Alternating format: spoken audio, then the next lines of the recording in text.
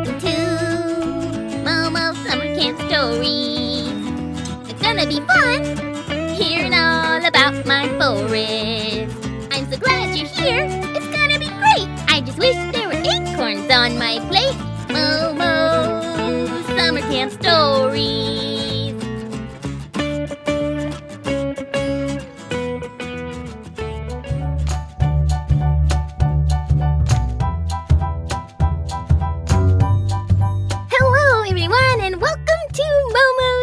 Camp Stories. I'm your host, Momo McSquirrel. Do you guys ever wish you could be a bird and fly in the sky?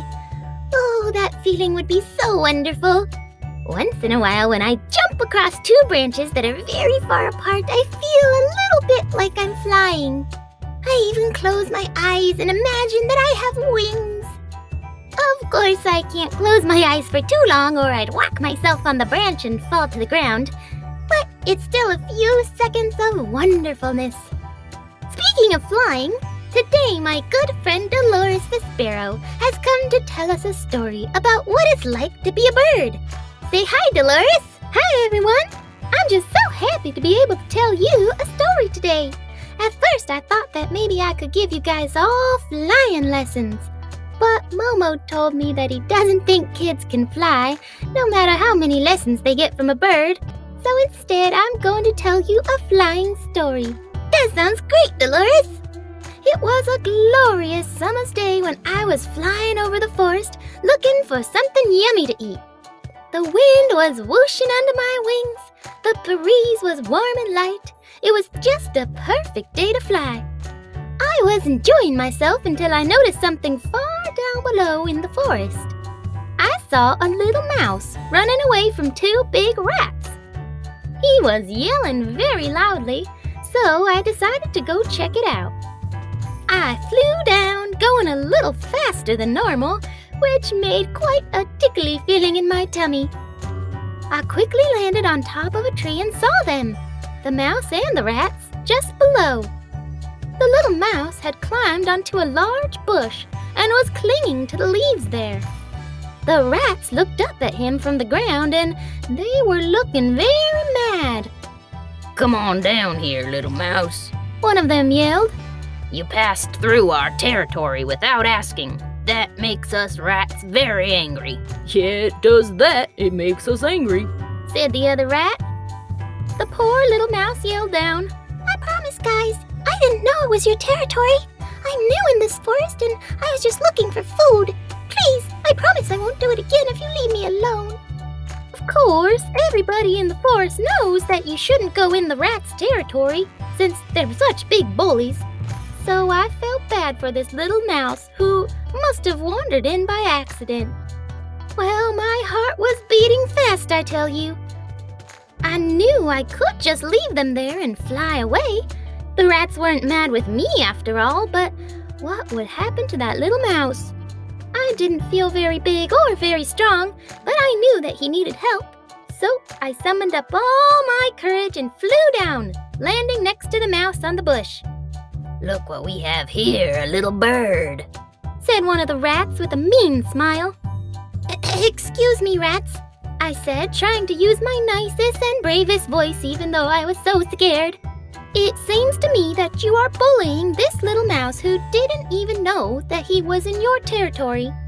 Even rats like you can see that he didn't mean it. Why don't you just leave and I'll make sure it doesn't happen again, okay?"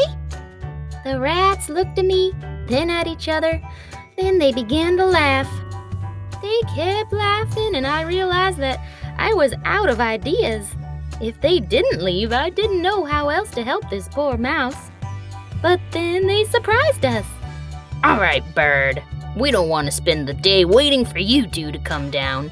I'm hungry and my mom just made me a trash and mold pie. I'm dying to get back to it. Just keep that mouse away from our territory." And with that, the two rats scurried off. When I turned back around to talk to the mouse, I was almost knocked off the branch with his mousy hug. "Oh my goodness, thank you so much," said the little mouse as he squeezed me. "I was so frightened. I had no clue what I was going to do." I told him that he was welcome, and we began to chat.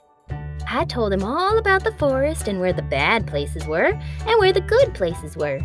He thanked me again, and off we went. I'm happy to say that the mouse has stayed far away from the bad areas ever since then, and we even get to see each other once in a while and chat. Wow, you were so brave standing up to those rats. I'm not sure I could do it, but I hope I would try. Thanks, Momo. I sure didn't feel brave at the time, but I'm glad I chose to help a neighbor in need. well, thanks again, Dolores. And now it's time to think about what virtue we heard in this story. What virtue did you hear in the story? I'll give you a minute to think about it.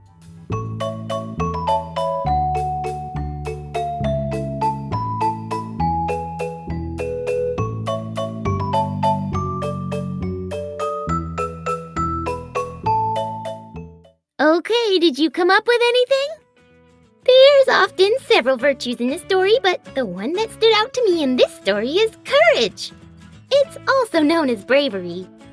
Dolores is a small sparrow, so she had to be brave and have courage when she decided to stand up against the rat bullies. Okay, I hope you enjoyed our Momo Summer Camp story today. I'll be back again in a couple weeks to share our last story with you. It will be the grand finale of Momo Summer Camp Stories, and I will have all my friends come say goodbye. And just a reminder, I'm still writing letters for Momo this summer. If you're interested in getting a letter in the mail from me once a month, just ask your adult to visit Letters for Momo at our website, lamplighterkids.com. Hope you are all having a great week!